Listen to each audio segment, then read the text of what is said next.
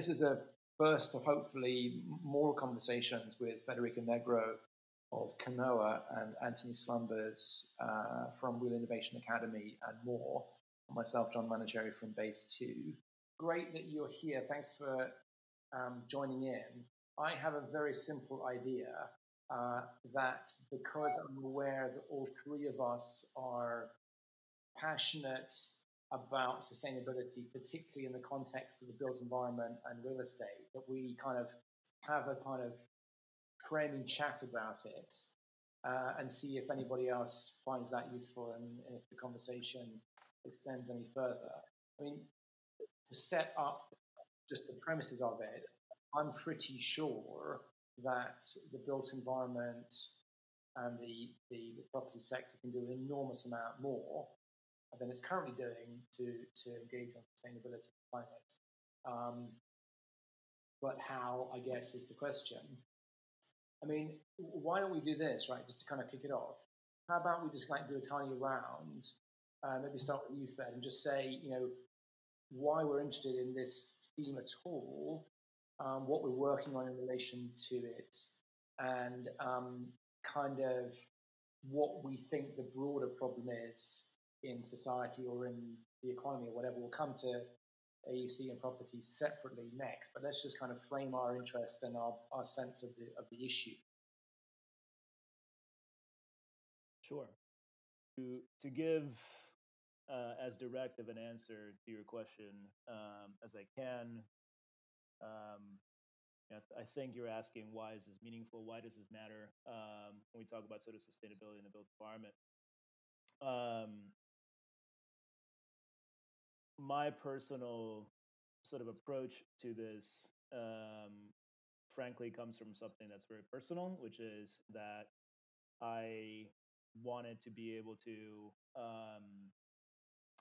we have this sort of big belief that I should be able to not make things worse in my day-to-day work.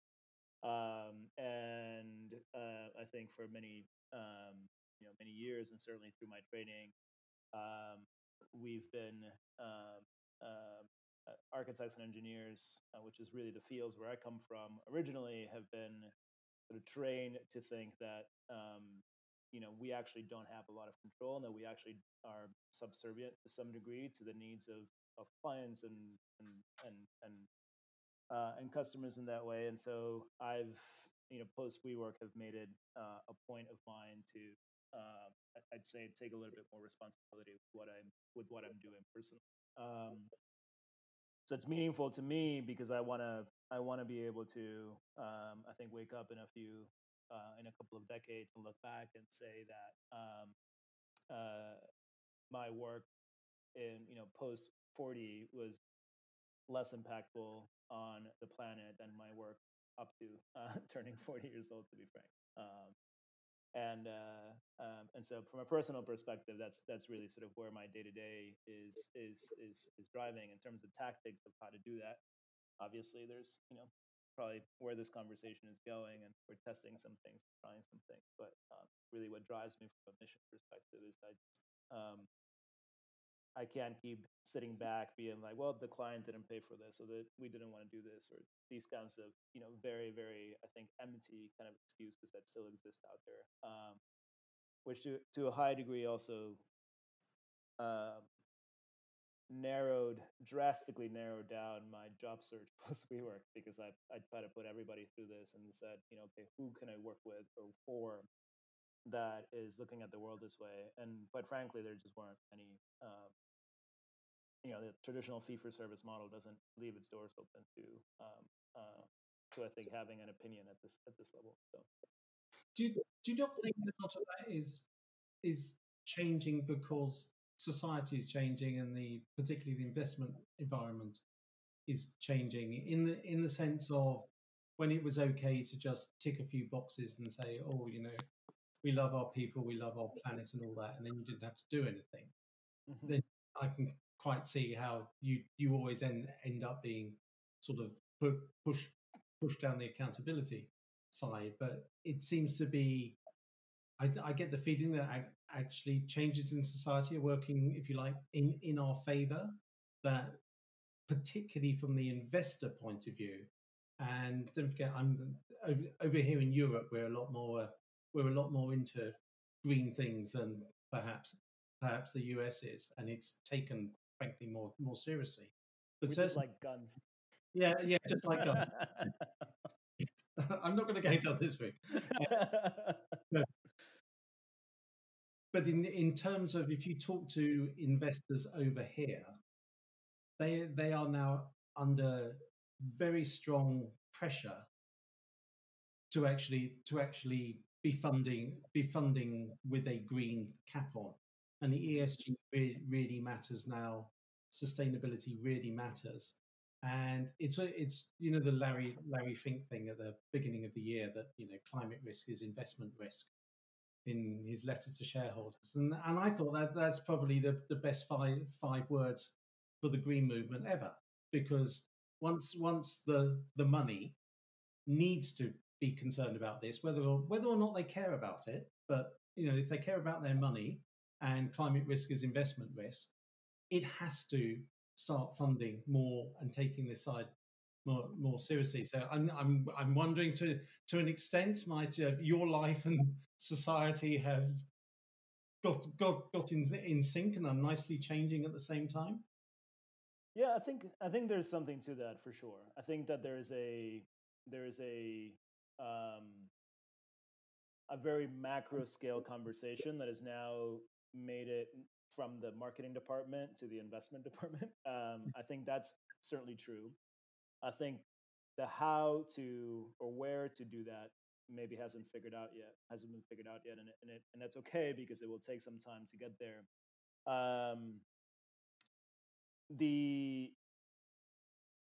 From a product person's perspective, what's been difficult for me is that I think that product is 3 or 4 steps after investment decisions, or at least investment strategy, as it should be. And so we haven't closed this gap yet. And so it's difficult for me to see it on a day-to-day basis as of yet. I can tell you, in terms of let's say a topic that's very, very present to me right now, which is venture funding for sustainable ventures. Even though that's increased tremendously over the last decade, I think it's I forget the exact figure, but it's over 200 or 300% of a sort of increase in available funding and ventures and those kinds of things. The reality is that it's still very, very, very small. When it comes to let's say more generic, non-mission based investment. And so we're out there fundraising right now, for example, and I've talked to maybe 40 or 50 different funds. The consistent feedback I get is, "Cool, we get your mission, but that's not your business. What's your business model?" And I'm trying to, in very much the same way that you've described it. It's like, well, the investment risk, these two things have to be tied together, and it's still very much the sort of like gatekeepers of the world of fundraising still very much see it as two separate things. It's like, okay, well, it's nice for you to have a mission, but what's your how are you going to make money tomorrow? And really, what I found that they're asking is,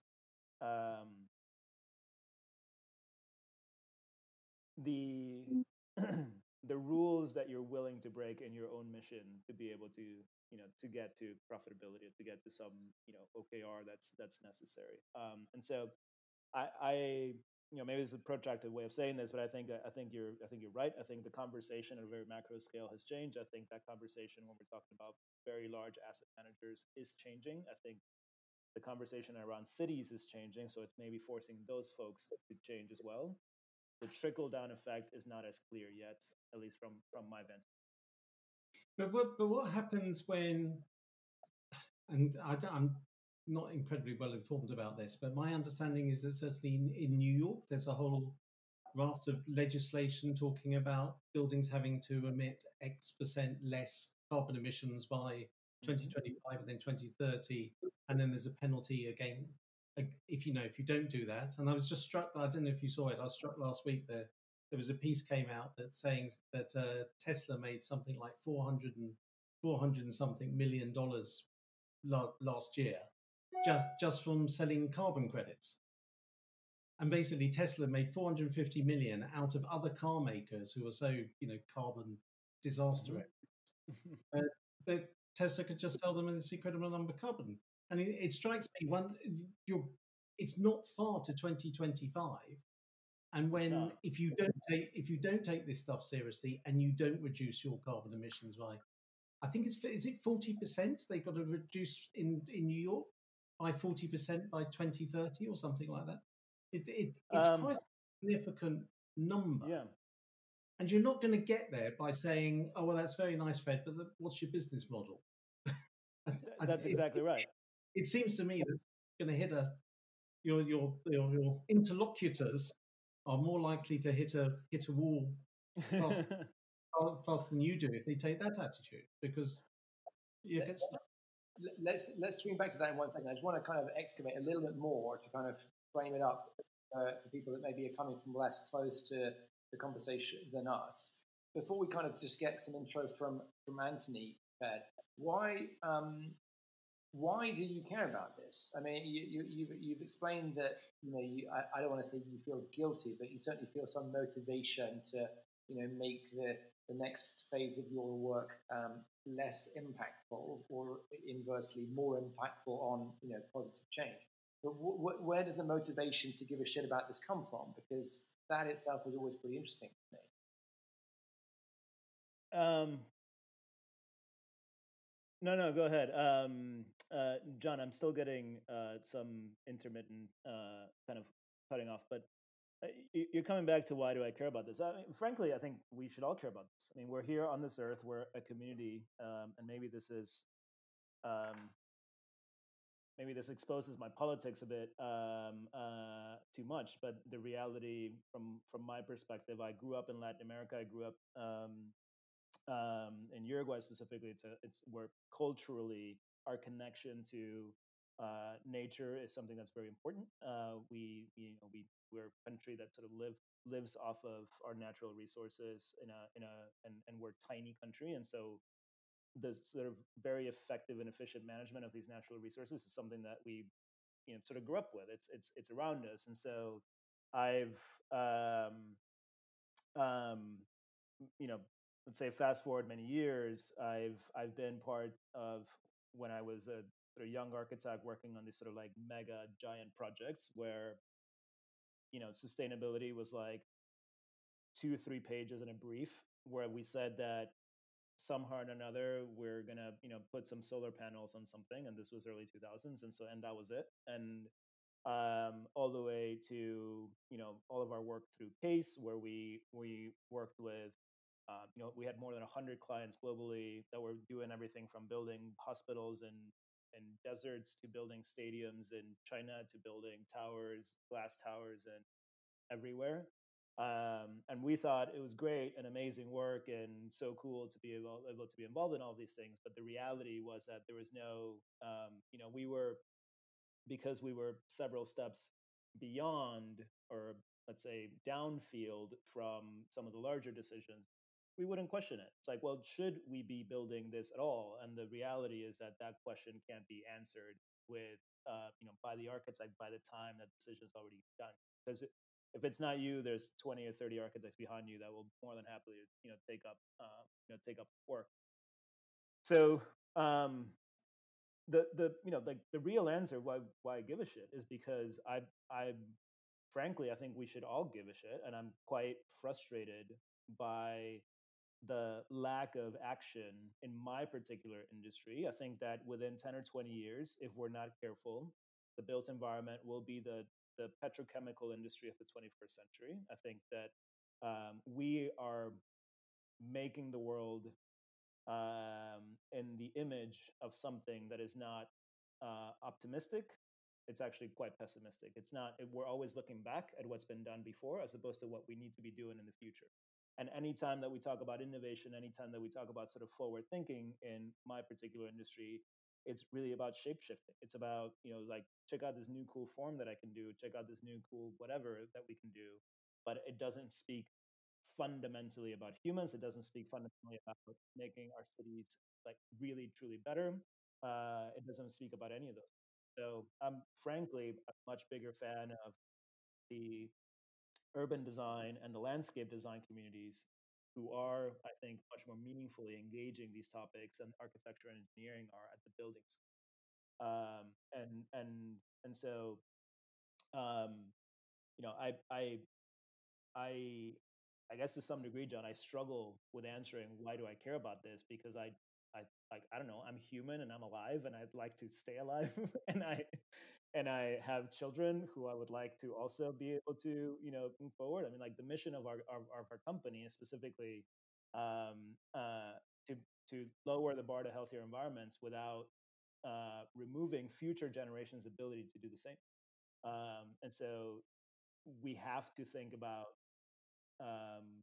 in a very specific way, what we put into the world, and then what the impact of that physical thing in the world is to the world, even beyond when we've left it. And we don't think in those types of timeframes. We don't think in those types of timelines.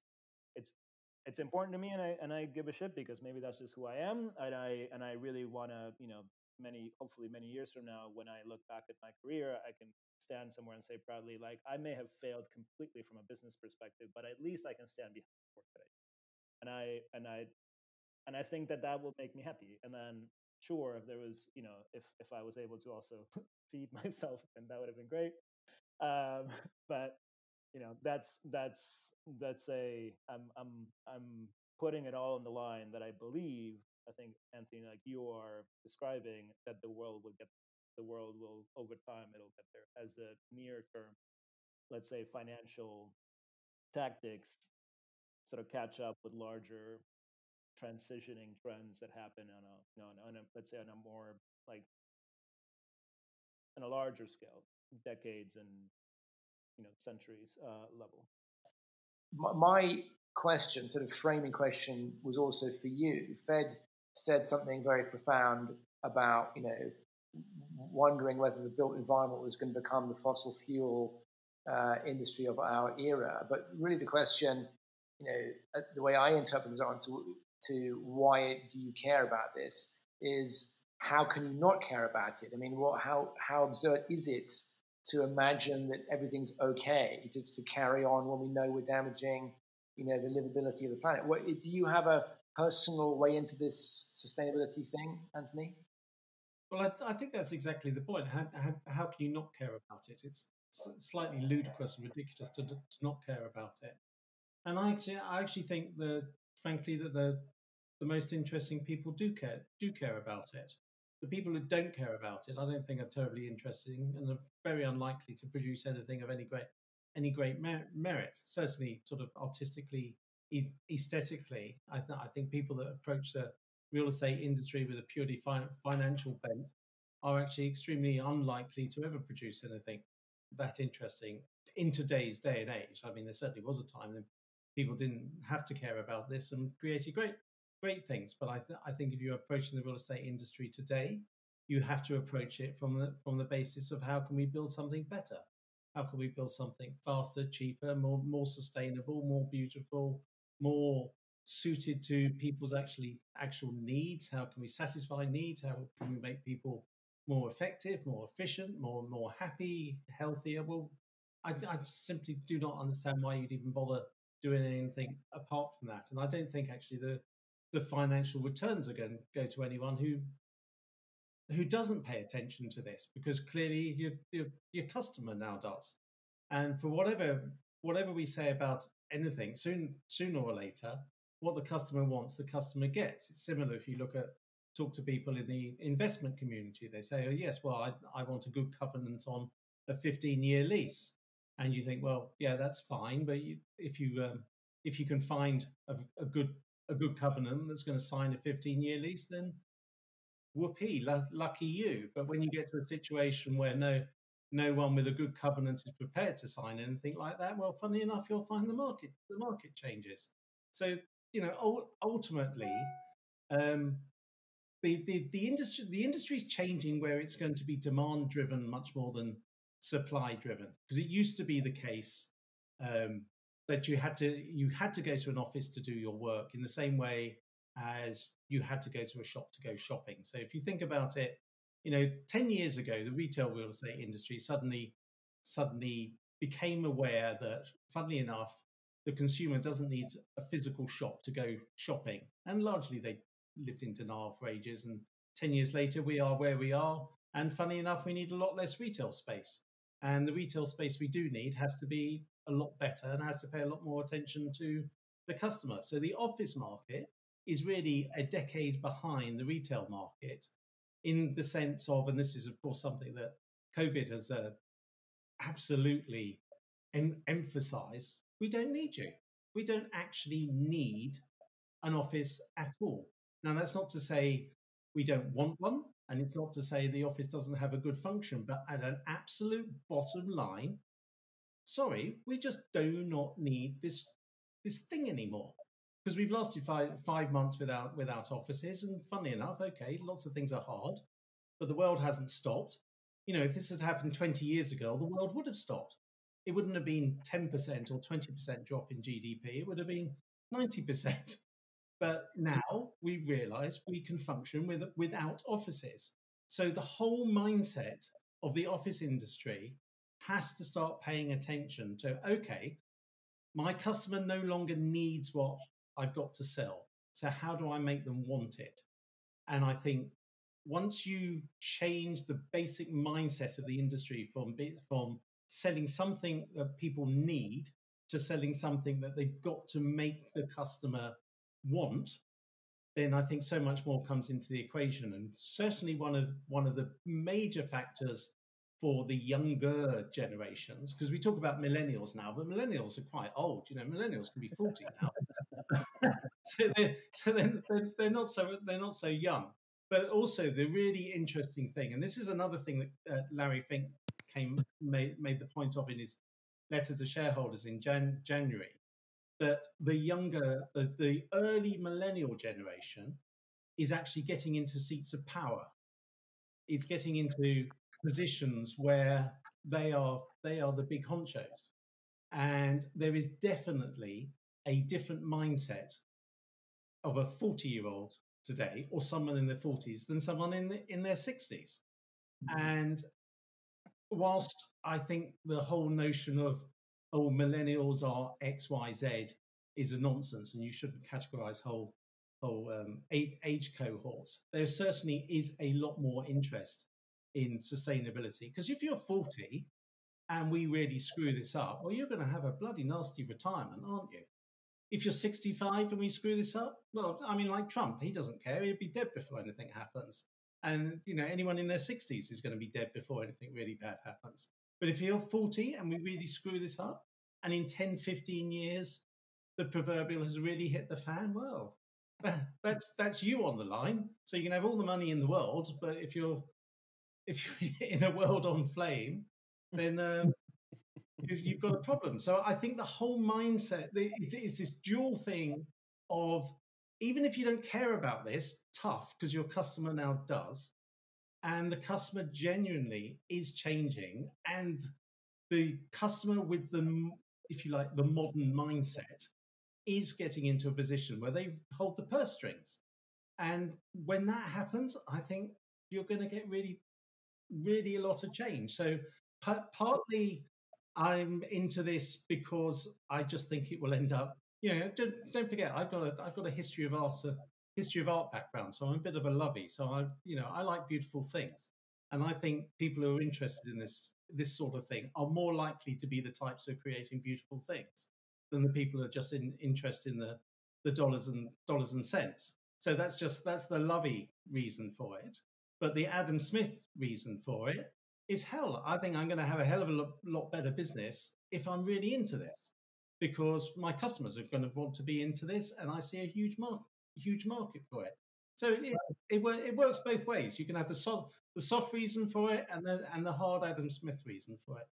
I kind of want to interrogate what you both think really needs to change. I'll come back to that in 1 second, because I'm just going to share sort of my own way in, and it basically kind of maps to what you guys have said. I mean, since I was a kid, I was trying to make sense of the world, probably because I had a a moderately distressed sort of upbringing compared to some people, and I was like, how does this all make sense? And it doesn't make sense, and I've just kept on that track, right? And it's just this.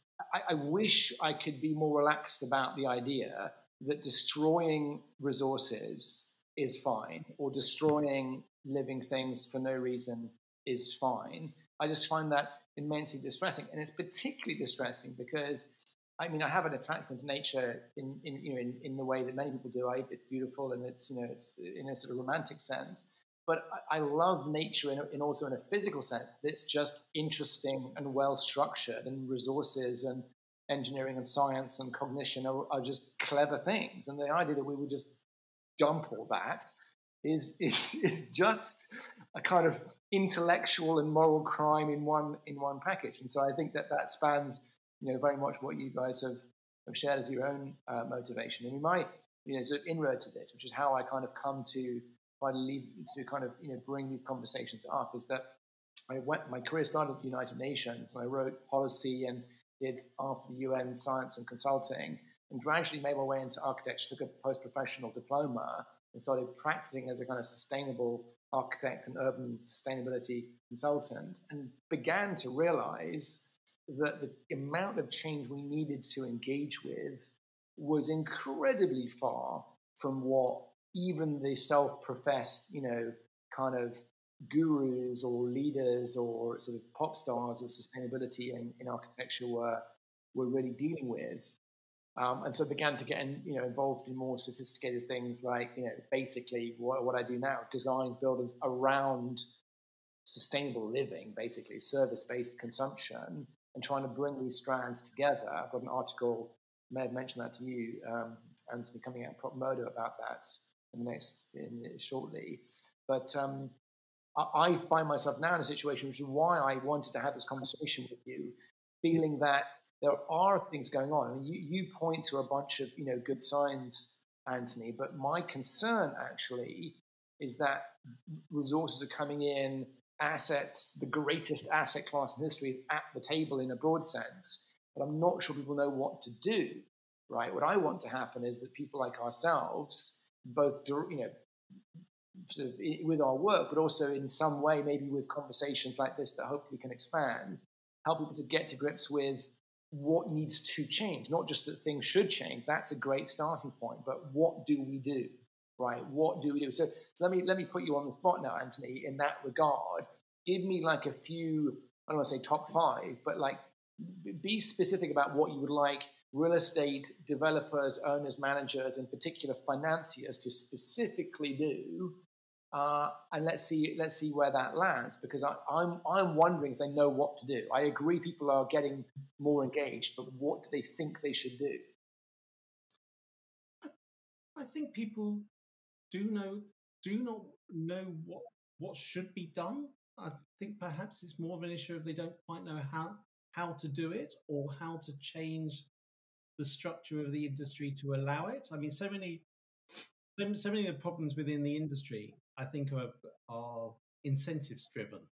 Because of the way it's set up. I mean, I see the long-term lease as an absolute curse, because if I lease my building to you for 15 years, up until you sign that lease, you're my best buddy and I love you and we're going to be best mates forever. As soon as you've signed it, I don't really care, because you're going to have to pay me 4 times a year. And for whatever the industry says, it doesn't. In that world, it didn't really care, because it didn't need to care. And that's not an indictment of the industry. That's just a reflection of incentives. You leased it, away you go, on probably sell it, and then onto the next building. So there's a lot of incentives that need to be changed. Just something straight like energy efficiency. I mean, as I say, I'm not a specialist in this area, but from everything I read, there seems to be a considerable amount of low-hanging fruit for your average office building in terms of energy efficiency. It seems to be that there's to reduce energy usage by 5, 10, 15% doesn't seem, for your average, rather ordinarily designed building, to be that hard. And I sort of have a suspicion if it was really pushed, it can be considerably more than that. Well, even if we reduce the energy consumption of every building by 10% just by doing all the obvious easy things, then that has a material difference. So I think, obviously energy is a huge thing. I'm not going to get into the embedded carbon problem in construction of building in the first place, because that's clearly a really big deal. Until you have low energy steel and low energy concrete, that's going to be tricky. But on the operations of a building, we should be able to manage it energy efficiently. But we should also be able to manage the environmental conditions of a building much better. And again, this is something that's come out of COVID, that we've known for decades that environmental conditions have an impact on cognitive function. But again, within the industry, no one's really cared because the customer has not asked that much about it.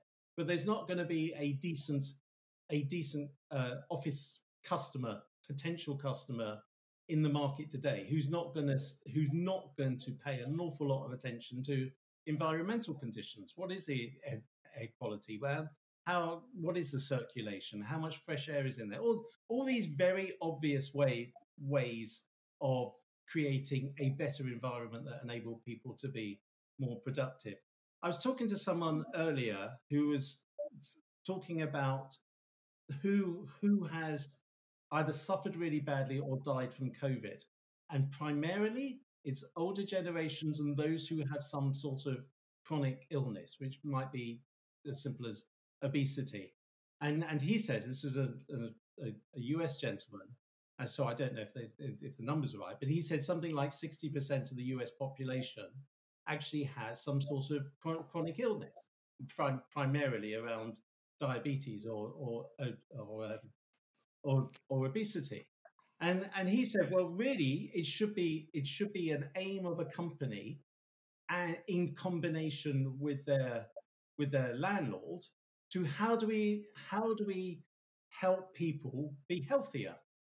Because again, just going, it's obviously the right thing to do, but it's also on a pure Adam Smith thing. If you want to make your company more secure, then you have a distinct advantage in having healthier employees. So to what extent can the building help on that? So I really think just on the most obvious things around energy consumption and then environmental conditions, because we absolutely know if we put someone in really good environmental conditions, their cognitive function will be potentially as good as it can be. Whereas if we put them in bad environmental conditions, however bright they are, they will not be operating at maximum productivity. So just there's two starting points, and where this in a way some of that doesn't sound very much to do with sustainability, but it is, because you're not going to get to those outcomes with looking at the whole system, the systemic way a building operates, and how you break that down into component parts, and in each component part, how can we make that a bit more sustainable? So just simply on those two, we know they make a big difference. I mean, I would say if one way of interpreting those two strands, right? Energy is arguably one of the big ones, in particularly operational energy. That's where I think buildings have fallen down in green design. But if you interpret environmental conditions to include, how people behave, how they structure their lives, what we are designing for, which I think is what you're implying by, breaking that down into pieces, that covers a huge range of issues. Fed, I mean, do you, because you've got a company that has a kind of sustainability mission. If you could, is that the lens through which you see it? Maybe you could explain a bit more about what you're doing on that. But in general, like, what impact would you love to have? Like, what are the big issues that you want to drive change on? Yeah, I think it's I think the way that Anthony sort of framed the Adam Smith rubric is kind of how we see the bottom line gains that we're trying to develop as a company. And so I'll I'll I'll I'll tell you sort of I'll give you a description of how we see the world. But effectively, in the world of commercial real estate, which is very vast, in the subsets, the very specific subsets of office and retail are being gutted at the moment. And they're being gutted at the moment, of course, because of COVID, but really because the transaction that Anthony was describing between a landlord finding somebody to sign a 10 or 15-year lease and then a occupier who is now on the hook for paying rent for those 10 or 15 years was a very one-sided transaction. It is normal, like very one-sided transactions are not good for business in the long run anyway, right? At some point, a balance is going to want to emerge. And I think what we're seeing is that that balance is beginning to emerge in the sense that the landlord occupier relationship is now being equalized in some way. And so there's plenty of landlords out there who think world is going to go back to normal, we're going to get a vaccine and everything's going to be fine. That the reality is that that's just simply not the case. And the reason why that's not the case is because the moment that every large, medium, and small scale occupier had the opportunity to think about a world where they didn't have to sign a lease, everything changed. And even when things do come back to normal, we're still not going to sign leases because we don't have to. Because now there's a world where there's these opcos and these sort of real estate arbitrage players, these layers that are popping up that are allowing you to effectively get around the lease as this sort of stick in the mud kind of remnant of a 20th century commercial real estate. 21st century from that perspective is going to look very different. So why does this matter to us? Because if you don't have 10 or 15 years on a lease, you don't have tenant improvement allowances by commercial real estate landlords that are financed through third parties against the cash flow of this 10 or 15-year contract. And so before, our product solution to offices was we're going to build this, crazy, amazing thing. It's going to be custom built just for you because you're super special and you deserve all the mahogany in the world. And we're going to do this and we're going to build it to last the 15 years. And actually, we're going to build it to last like 40 years because hopefully, you're going to sign extensions on that lease and everything's going to. Well, the reality, and we know this from a lot of the research we've done over the last decade or so, is that definitely in retail, but now this is extended into workplace, the needs of the occupant to physically change the space are much more rapid than they used to be. And in a world where there is no longer a long-term lease, but maybe there's a flexible agreement or there's a management agreement that's signed where a tenant is, hey, we're going to be here for 36 months. What is the product solution for 36 months? I can tell you this, it's not traditional design and construction because it takes you 12 to 18 months just to get the traditional construction built. And so nobody's going to give you 18 months of free rent and $75 a square foot in Manhattan numbers to be able to then, drop another $100, $150 a square foot for the fit out bit for 18 months of use, or even for 36 months. The product, because the underlying economics of the system are changing, the physical product is going to happen. So what are we doing? We're saying we only designed things, we only deploy things that can be reused. What does this do? We are effectively a flexible space provider that doesn't do construction. And why don't we do construction? Because construction is permanent. Because construction is fantastic when you're building a building that is meant to stay up for 200 years, for 300 years. But from a product perspective, you think about the life cycle, the shelf life that you want to design into a product, right? It's a fundamental question of product design. And as architects and engineers, the question was never asked because the answer was always absolutely as long as you possibly can. That is no longer the case. The answer for me now with some of our customers is like, I need something for 36. It's like, okay, great. So the deployable conference room or classroom or private office or chair or wall or whatever flexible duct doesn't have to be here for 50 years or 25 years or 50.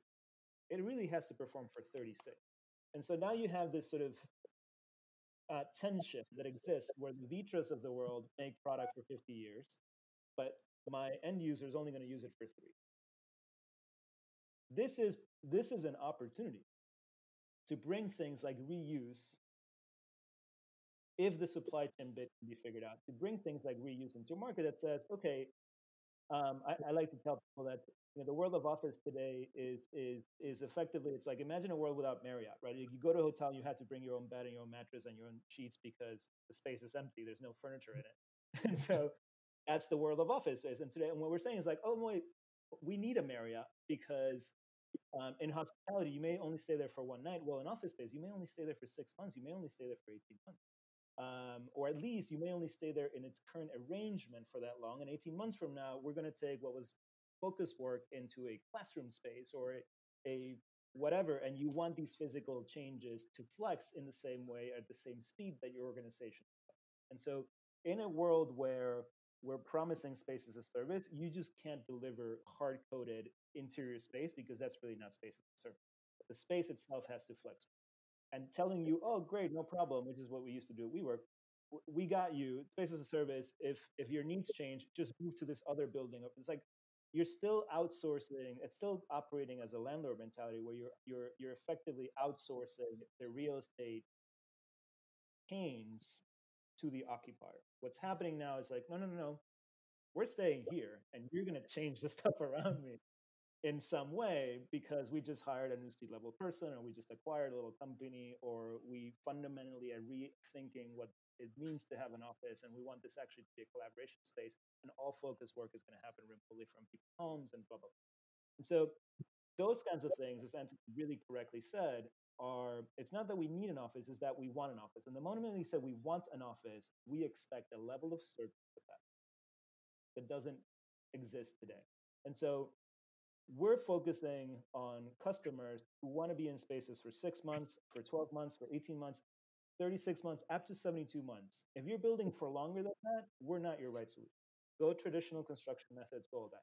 If you're building for shorter, we have an amazing set of suppliers that we've onboarded from North America, from Europe, from Latin America that make all kinds of amazing prefabricated componentries, all these things from flex duct to cardboard ducts to flex sprinkler head connections to conference rooms to classrooms to chairs to all of these kinds of things, that we've been working to curate with these things that can provide you a fully functional office in whatever arrangement you want with 100% reusability, or let's call it 99% reusability, because we're not sending wet trades into the field, we're not custom building any millwork, we're not doing any of that stuff, right? Like the old model where you'd have like a column, like jab a conference room right through the middle and people have to walk around this column or have to like go like this because they can't see the screen, in our world can't exist because a conference room is a product and the column and the product can't come into one another. And so our approach to programming, our approach to space planning, our approach to all of those things are fundamentally different than it used to. What does this gain us? Sorry, just to finish my thought. What does this gain us? It gains us the ability to say, hey, Marriott, Office Marriott, whomever, whether it's IWG or whether it's WeWork, whether it's Knotel, whether it's RXR or Brookfield wanting to have their own flex space operations,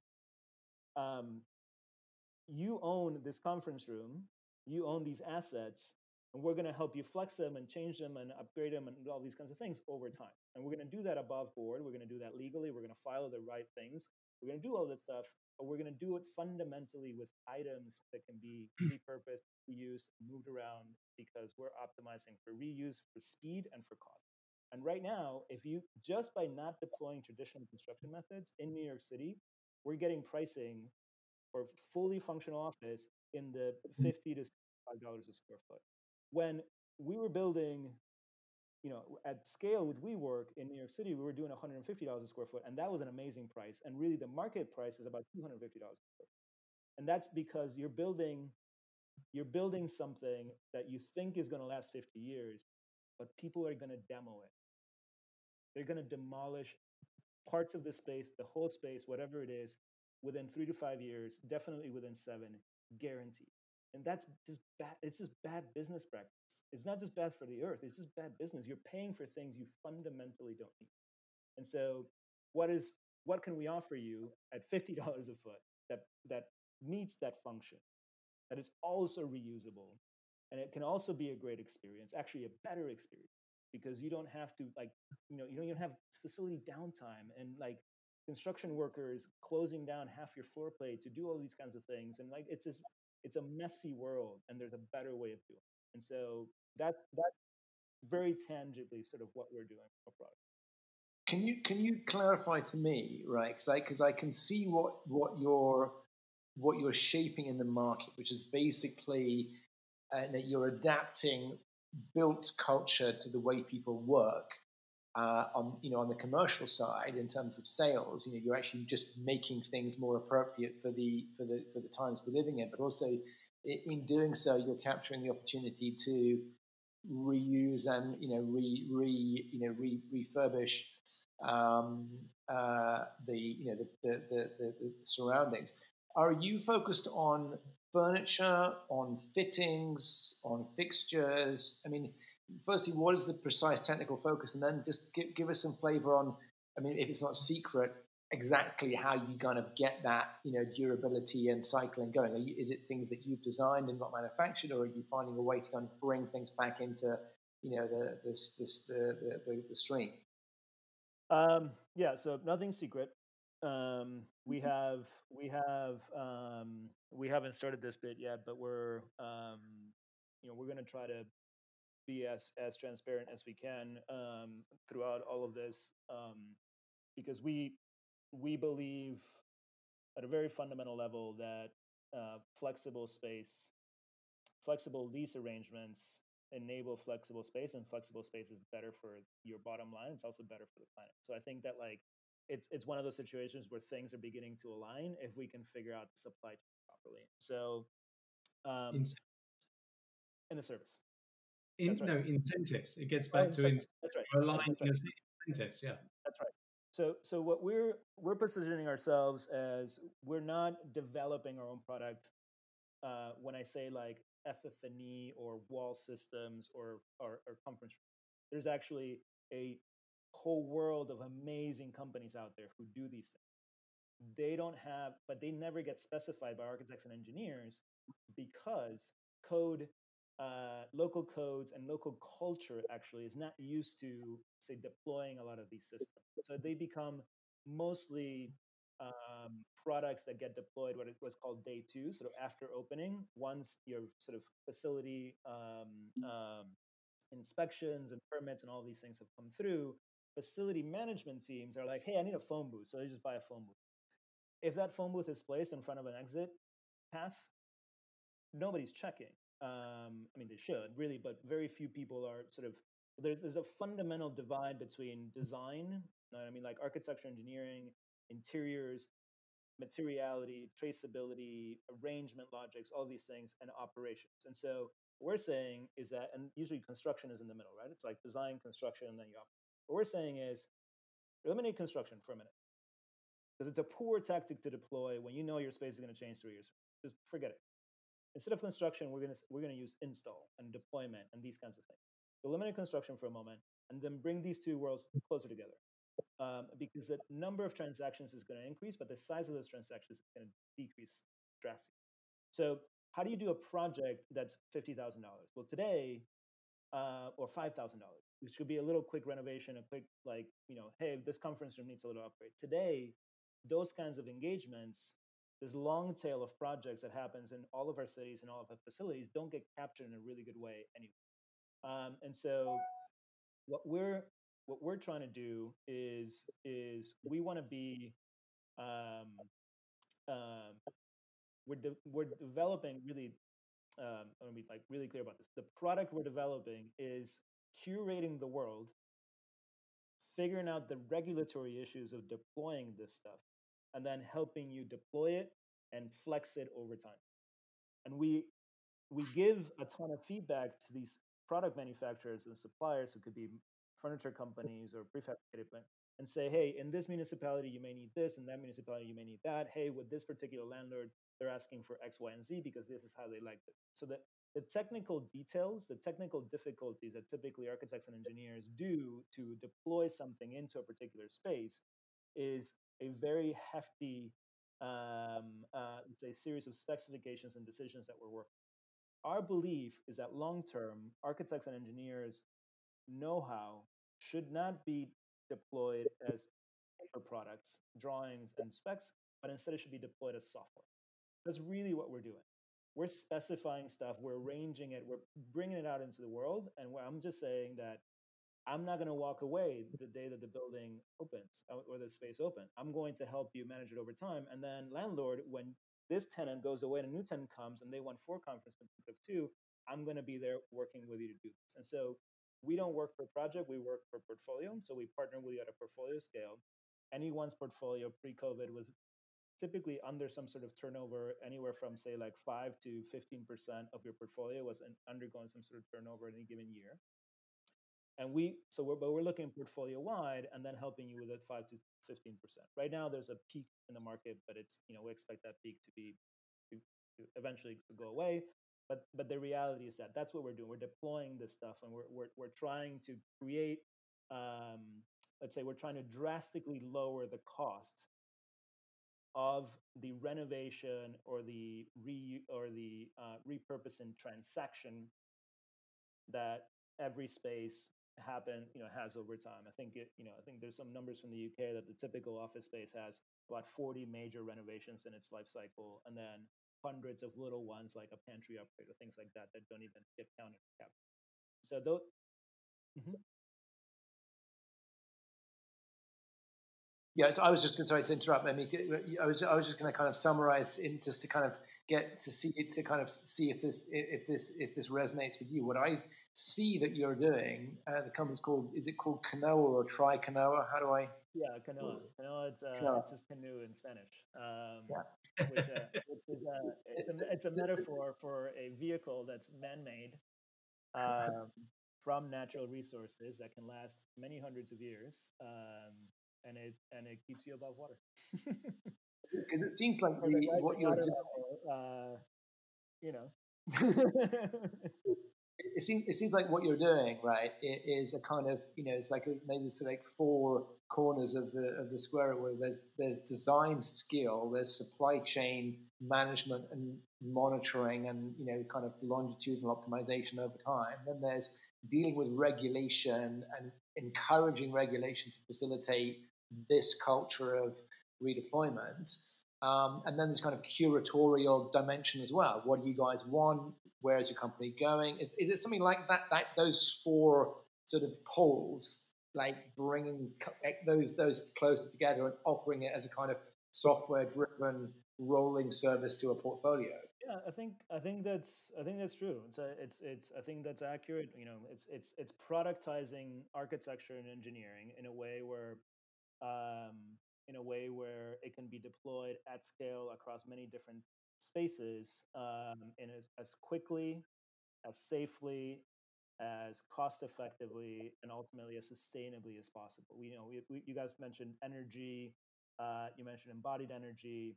There's embodied energy in interiors as well, and interior transactions are much more common than new building and new construction in a typical city. So all we're saying is, instead of trying to design out change from the process, it's like, what if change was a given? What if change was a feature, not a bug?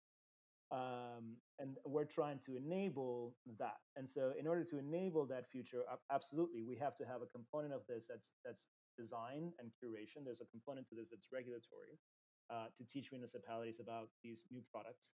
And then there's a component of this that has to do with logistics and supply chain, because these goods may still last 40 years, but they're going to be used over those 40 years, potentially at 2 or 3 or 4 locations, and potentially up to 10 or 15 different,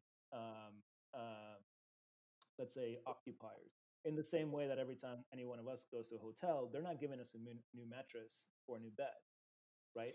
And even the sheets is washed, right? Like people are used to getting this new stuff, but the reality is that it's just not going to go that route. Anthony, I want to hand over to you in 1 second because I know that you've got an enormous amount to share. I just want to comment a little bit to kind of swing off what Fed has shared about Kanoa to clarify some sort of how we're coming, because there's lots of similarities, but I'll sort of also do that by pulling three strands that you're leading with, Anthony. I mean, your big, your $1 trillion hashtag space as a service is becoming so portentous in so many ways, right? I would see that's the kind of sort of larger framework of discussion in which the incentive conversation is really taking off, right? Because we were approached very recently. It's not been announced yet. I mean, the ink has to be dried, but basically by the premium co-working space curators in Stockholm, like super premium shit, the very, very best. And they said that we want to add services to our property and make it an inherent part, not just how we run and facilitate the properties we currently have, but how we design new buildings. And what's happened is that they said, well, why don't we do a joint venture where your last meter service platform and space engine design tool just is part of our toolkit to curate better places. And what they're really saying with that, in language that I'm learning very slowly, but I'm learning, is basically we will generate an incentive, a suite of incentives for the emerging market that is so compelling that the value will be there, the health will be there, the sustainability will be there. Let's go and build that. And I find that very exciting because where we've struggled, right, is to sell into the market on a very kind of easy breezy basis our vision, which is that basically it's very similar to some of the dimensions you're thinking, Fed, that you've got to assume that lifestyle can and will change, but you have to integrate the design with it. If you want people to drive less, you have to design buildings with less parking. You can't just take away the parking, you've got to add mobility, right? And this dialectic between the services and the design and the integration processes that facilitate it at the design and build phase and the operations and optimization phase, that's what we really want to focus on. Now, what's happened is that we get people buying our offer, but they don't know what to do with it. And how we're kind of puzzling coming back to market with our second generation product is basically being, well, we're probably going to have to do a shit ton more curation. We can't explain it to them. We'll just have to do it. Not dissimilar from what your approach is, Fed, which is basically being a hand-holding partner on a much more engaged basis than currently we've presumed. These co-working guys, particularly the founder of it, the sort of New York, Stockholm-based entrepreneur, has said, no, let's strip away all the theory. Let's just get straight into curation and incentives, right? And that's super fascinating to kind of pull this background, is that my big sort of theory of transforming the built sector towards sustainability, which is integrating lifestyle and services into design and operations and managing and supporting that boundary, that's theoretically good, but needs to move faster. The way to do it is to come back to what you're saying, Anthony, and what you've I think discovered or invented, Fed, curation and incentives, right? I mean, I think that's part of the future of sustainability, is to stop talking about these very abstracted variables, climate and carbon and, even energy in a way, and just be very, very hard-nosed and clear-sighted about the way in which quality and financial incentives can get all the results we want. It does require a redefinition of some of our jobs. And I think this is why it's a little hard. I'm trying to teach myself, and I think I've realized over the years that it's like, if we look at a city, right? Architects and engineers have defined their job as the makers of new buildings. That's it. They don't touch the 99.9% of the existing world at all. They're only fighting for that 0.001% of turnover that may exist in whatever open lots or demoed lots that have been opening up and that sort of have been in the work. And so the new construction discussion is fundamentally separate from the operations discussion. And it used to be, and it still is, especially here in the States, that the operations phase is we don't, that's for other people. We're licensed professionals. Like you need us somewhere else. I like to look at Kanoa as the first design company that fundamentally operates only on the operation stage of a large portfolio of work. If you only have one location, we're probably not your client. If you're trying to do new construction, we're not your client. We want people that operate large portfolios or own large portfolios, and we want to look at that as a system that can be optimized and optimized. And the way to optimize that is without scale is really difficult. And so we're saying, okay, if there's the city scale, but then within the city or within many cities, there's these portfolio managers that are just tremendously large. I mean, Anthony knows this more than I do, but even large occupiers like a Microsoft or a JP Morgan, the amount of square footage that they have is tremendous.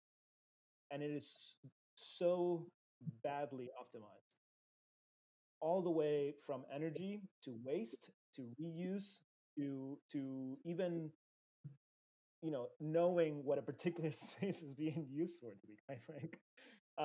It is a huge world, and all that we've decided is like, why fight for this 0.001% of turnover per year?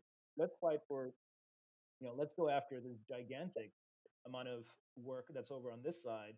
Sure, it may be like less sexy transactions, but if we can amass a bunch of these, there's a potential here to have huge impact, to have great financial alignment of incentives between landlords and us, and to provide a great product for a customer who's like, hey, I had a great office experience for 36 months. We changed it 7 times and nobody charged us a penny extra to do so.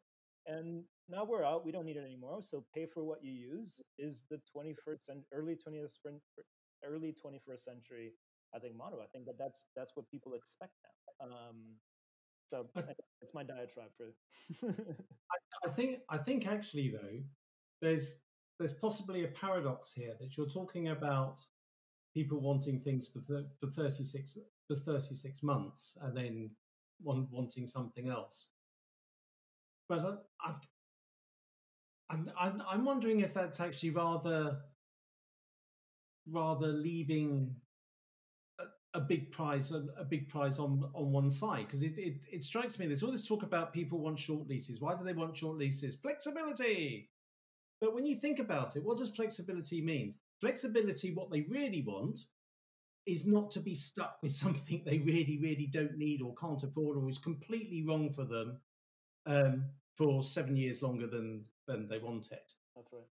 But the flip side is moving office is a real pain. I don't believe most companies actually want to move office. And my feeling is what we're really talking about here, if you think about it just straight on sustainability, at the moment, across the average of the industry, and yes, I know there's loads of caveats, and in many cases this doesn't apply, but the average utilization of office space is around about 50%. And the average satisfaction with does your office enable you to be productive is around about 50%. Now that to me, and that's from the Leesman study data. Now that to me is a huge, massive 92-point double fail. That it means people don't really like your product and they're not using it that much. Mm-hmm. So just a straight sustainability thing would be, say we set a target that we want space to be utilized 70% of the time with 70% satisfaction. That, if you hit that would have a dramatic effect on sustainability, because you'd be using space a lot more efficiently and a lot more effectively. And what the way I'm looking at it here, in terms of whenever I talk to people about space as a service, is I always say it has 2 meanings. It has the meaning that space as a service is space that you can procure on a flexible basis, be it an hour a week or whatever. But the much bigger meaning of space as a service is space that provides me with the space that provides me with the services I need as and when I want them. So providing me with the right space for my job to be done now. And then in the afternoon, I will have a different job to be done. So provide me with space that is optimized for my new job to be done. And I think so much about what you're talking about is enabling space itself to flex to enable people to have exactly the right type of space for their job to be done. So it strikes me that I think of this as like a monitor and optimize situation, that we need to really understand much better how people are using their space, where they're going, why are they going there, and who's doing what where. And when we really start to understand the real physical, emotional, logistical realities of space with what you're producing, I can then optimize it because I'm monitoring. So I know that Anthony does this, that, and the other. And at the moment, the space he's doing it in is not optimum for that. Can we optimize that? Yeah, we can move that wall there. We can change this without reinventing the wheel, without knocking down a wall. It's like I like to talk about workplace as software. You know what it's like in software: build, measure, learn. Build, measure, learn. Build, measure, learn.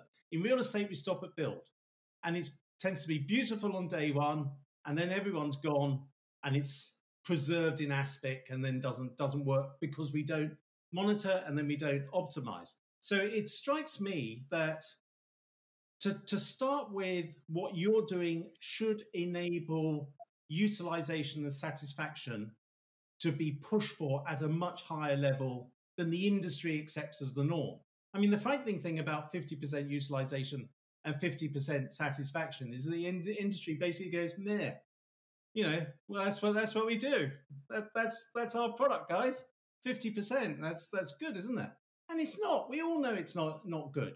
So we need systems and capabilities to allow us to operate at much higher levels of utilization and satisfaction. But then, if I'm in your space and the 3 years is up, the point is that space really, really knows me now, and it really, really knows my company. And it's like, you know what it's like, AIs get better. You know, why is Google so good? Because people use it so much. Why would this be so good? Because people use it so much. And we know so much about this space. If I move to a different space, I basically lose all my learning, and I've got to relearn the space. How well does this new space suit what we're doing now? Whereas I've got to the end of my 36 months, and this place is like optimized perfectly for me, so I'll keep going. You know, why would I go unless something big happens? But I have the flexibility that if I have to go because I need to go for whatever reason, fine.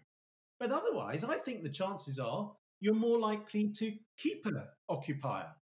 So I genuinely think there's a real paradox that landlords and investors are going, and the whole industry is going to get to grips with over a number of years, that we've got this obsession that, no, we need a 10-year lease, we need a 15-year lease, and we need a great covenant because that's our security. But we all know quietly on the side that it's no security at all because, funny enough, that entity that signed the lease doesn't exist anymore, hasn't got any money. So we know this. But that's what we go for, as opposed to saying, what I really want to do with you, Mr. Customer, is instead of selling you something the most I possibly can for the longest period of time, I actually want to sell you the least amount for the shortest amount of time.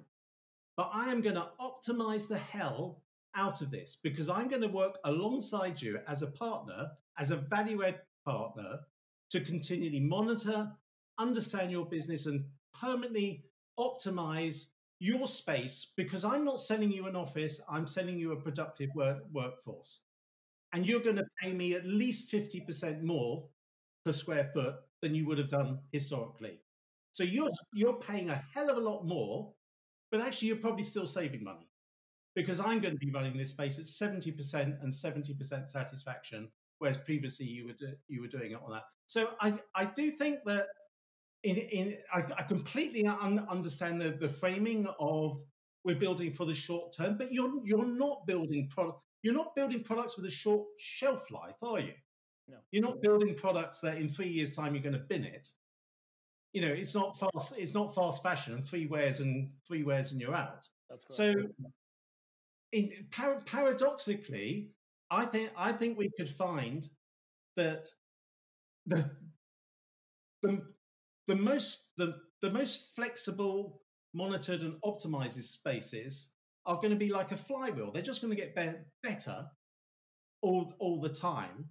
And I suspect we'd be surprised how long people end up staying in offices that are built this way. And you're not gonna have an argument at the end of the 3 years about is this space good or not, because I'm going to be able to say to you, right, there's your net promoter score, because we've been running a net promoter score with your employees for 3 years, and we started at 45. They're now at 86 net promoter score. So we're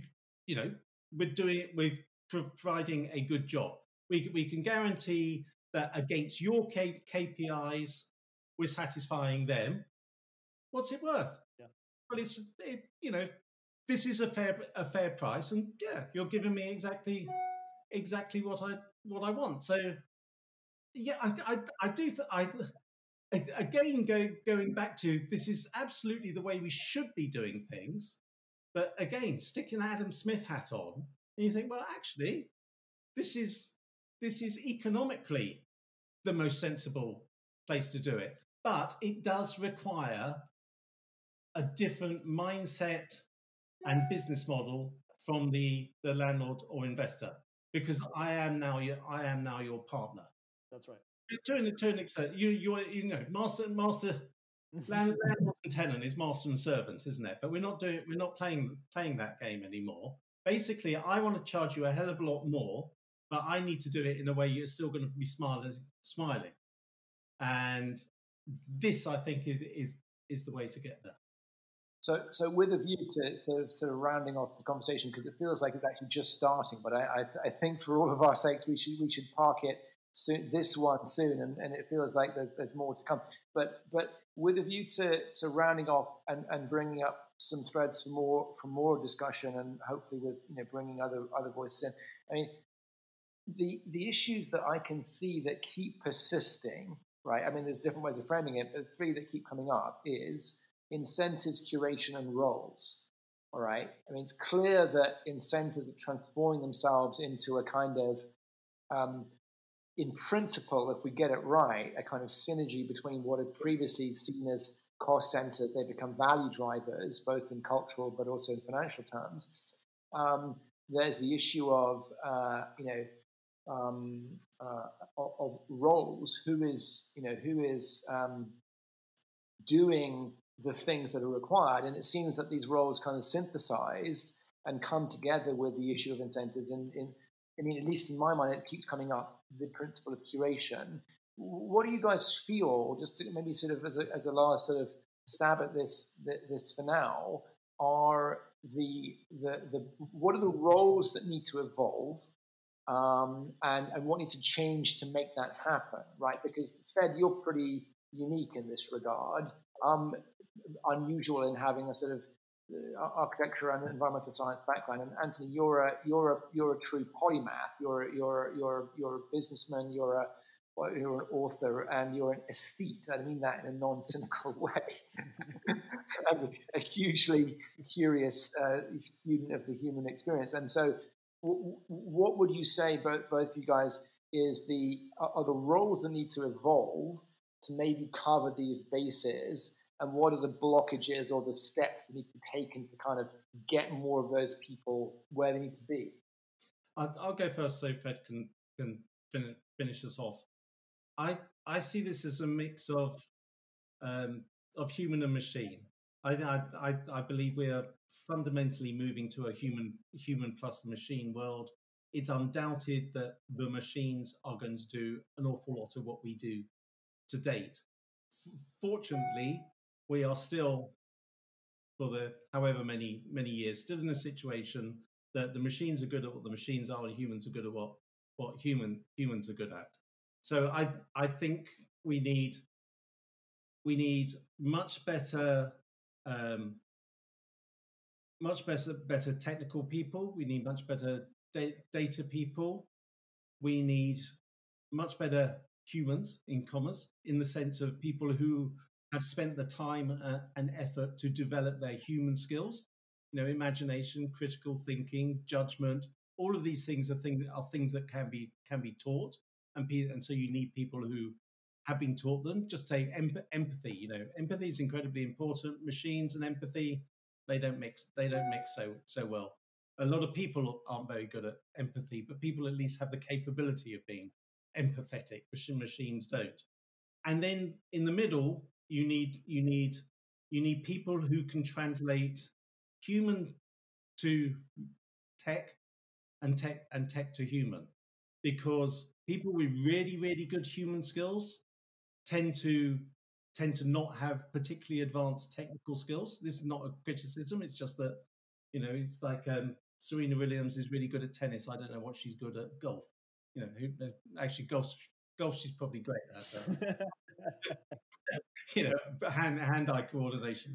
Regular humans, yes. Yeah, she's great at everything. And also, a lot of tech people, human skills aren't their strongest suit, and you do need this translator role in the middle, for people who can translate one to the other, because ultimately there's a really good article from years ago in the Harvard Business Review called the ultimate marketing machine, and it was written by a number of bigwig marketers about how to create the best marketing department. But it's applicable across the board, and they split people up into thinkers, feelers, doers. So you've got thinkers, who are people with very good abstract and critical thinking skills; feelers, people with very strong empathetic skills; and doers, people who simply are very skilled at whatever it is you need to do. So if you start breaking down real estate in the sense of real estate is now a service, it's not a product. So we're delivering a service to our customer rather than selling them a product. You need thinkers, you need feelers, and you need doers. You need technical people, you need people with very strong human skills, and you need people who translate in the middle. So it's the real estate company of the future is a very different beast from some people are going down this route already, but it's largely a different animal to that exists at the moment. So it's more rounded, service orientated, human centric, but with very strong technical and data skills as well.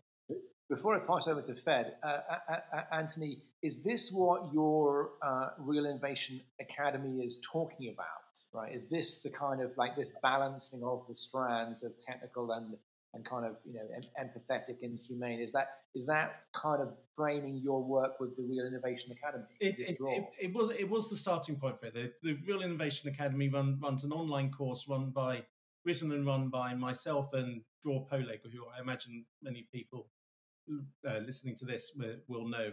And the starting premise for it was that prop tech people tend to know nothing about real estate, or far too little, and real estate people don't know much about technology. So the starting premise of the course was to help real estate people understand what questions to ask of their technologists, and for technologists to understand the incentives, the frameworks, and the structure of real estate, so the two could work together. So yes, that is the premise of it. Go to realinnovationacademy.com for more information. Fed, you're doing it, right? So that's the start. But do you have a sense of how more people can come into this kind of curatorial, evolved role to drive sustainability through incentives? I mean, how is that going to happen? Well, I think it's let's say that the gold rush of the 20th century when it comes to building stuff in real estate was that whether it was in Asia or in the Western world or Africa or wherever the growth came from, really it was us going from 2 billion humans in 1940 40 to however many billions we are today. And so that was growth everywhere. The world optimized itself with growth. And I think what we're beginning to see now is that there's still growth in different parts of the earth, but there's now a huge amount of maintenance, which is maybe less sexy if you call it that, but yielding more and more out of our current asset base and our current cities and neighborhoods and portfolios, or however you want to use that, is becoming a really important part of any real estate company. And so, especially because of what Anthony said about this becoming a service as opposed to a product. When we look at it that way, I do see roles fundamentally changing in the sense that we're going to have to see, training shift. We're going to see things like, for example, the traditional, for example, in the States, the traditional design, bid, build model, which is applied in exactly the same way, whether you're building a hospital, a super tall stadium, or a single family home. Like these kinds of things, this sort of one size fits all solution for the whole of real estate is just it's just no longer necessary. I think technology has enabled us to have tech and process that is product specific. And I think we're going to see over the next 10 or 20 years or 30 years, even like the Autodesk of the world are going to get unbundled into lots of little tiny bits and tools that are going to be X-Acto knives at only one thing and terrible at everything else. And so, but right now, right, like it's the one size fits all solution for everything. One size fits all solution for office, for retail, for software to build buildings, for software to renovate buildings, for software to manage buildings. Everything is sort of the same. I do believe that there's going to be this explosion of compartmentalization, which sounds bad, but actually I think it's going to unleash a significant amount of optimization in very specific segments of the industry. And so how this translates to changing roles and all of that, I'm going to do what I often do, which is I quote, there's this fantastic book by this who is Michael Susskind and his research partner. I think they were out of the UK. A book called The Future of the Professions. Yeah, which is effectively talking about how, and we use this quite a bit internally at our company, and I've used it, over the years. Effectively, what it is it's talking about how the biggest bottleneck today to delivering expertise in many professions is the human hour. You have 8 hours a day, and whoever is the highest bidder for those 8 hours is going to get those 8 hours, and everybody else gets nothing because there's only so many humans who have these things. And so we're going to see a shift where professional knowledge in the form of sustainable expertise, architectural expertise, engineering expertise, building sciences expertise, whether it's acoustics or any of these things, is going to be packaged and packaged and packaged and packaged in software, not in human services. And that's a great thing because it allows us then to say, instead of having this bottleneck, it allows us to actually build a body of work that builds upon itself and gets better and better and better. The world needs more knowledge about our physical space. And right now it's siloed in these like mega Arabs or Genslers of the world that know everything, and they just, and that they sell it and sell it and resell it and resell it and repackage it. At the end of the day, all of these companies, I think, are at the highest level of risk because they either become technology companies themselves, or software is going to come in and take a lot of their work. And they're going to have to rush to like the hyper custom projects and buildings of the world, which is still a great amount of business. But a lot of what really pays the bills, the sort of generic work that they don't publish on their websites, is going to go to a productized world. And so what we're saying is, we take a step back and we think small scale multifamily housing, retail, and office space are ripe for productization. They don't all need to be different. They all need to be great. and reinventing the wheel over and over and over again just doesn't make sense for those typologies anymore. And so a productized solution has the potential of lowering costs, a much higher level of satisfaction, whether it's measured through NPS scores or sales or however you do it, stickiness. And that's, and so I see that these three, we've identified that these three sectors are going to go that route. And so the roles have to fundamentally change in saying that like architects and engineers are going to have to learn to package their know-how in software. And that software is going to learn to listen to the end user to get better and get better and get better and get better. That's right. I think that your point that the productization and I think compartmentalization makes it sound negative, but I would say hyper specialization or even verticalization of competencies into kind of packages and have specific outputs are very closely aligned. What I would say is, and you've actually mentioned this before as part of your model, but I just want to surface it. Something that we're very focused on is that the premise that the role of the designer and the engineer is like finished when the building has been constructed and is handed over to tenants is very wrong, right? We have to make the assumption that ongoing optimization is not only possible, but it's the intent of the project.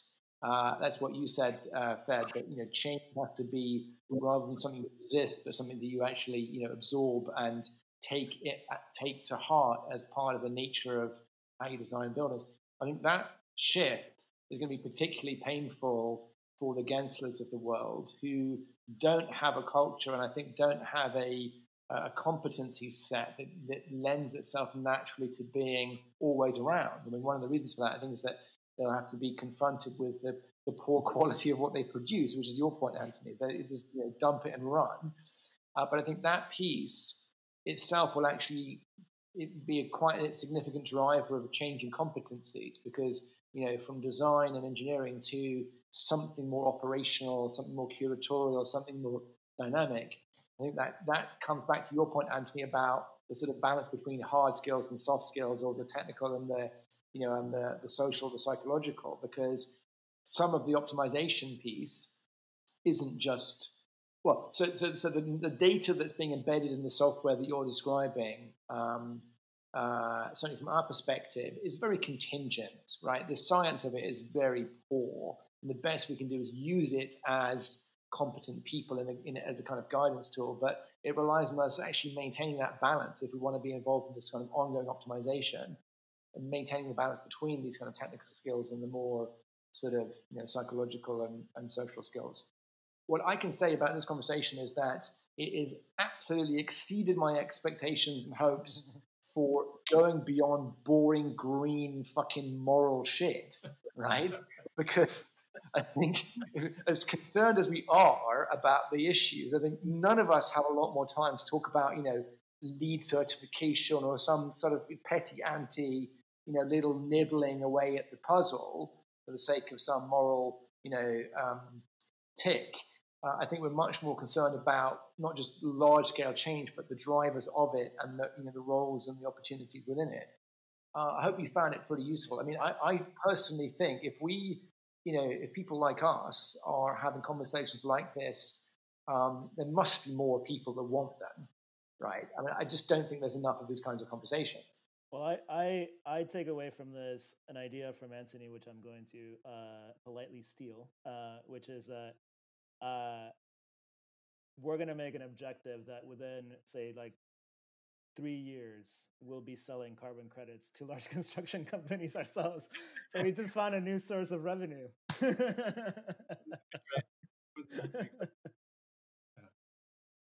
I would say one final point, actually, before we sort of start to sign off, Anthony. I mean, I think my sense, right? I'm just going to speak to you. Maybe this shouldn't be in the podcast, but maybe it should be. Is that people like yourself gradually move into the role of curator in some way, right? I mean, the reality is that the people I'm meeting who are presenting themselves as curators of real estate, they have skills, but they have maybe less knowledge than you, right?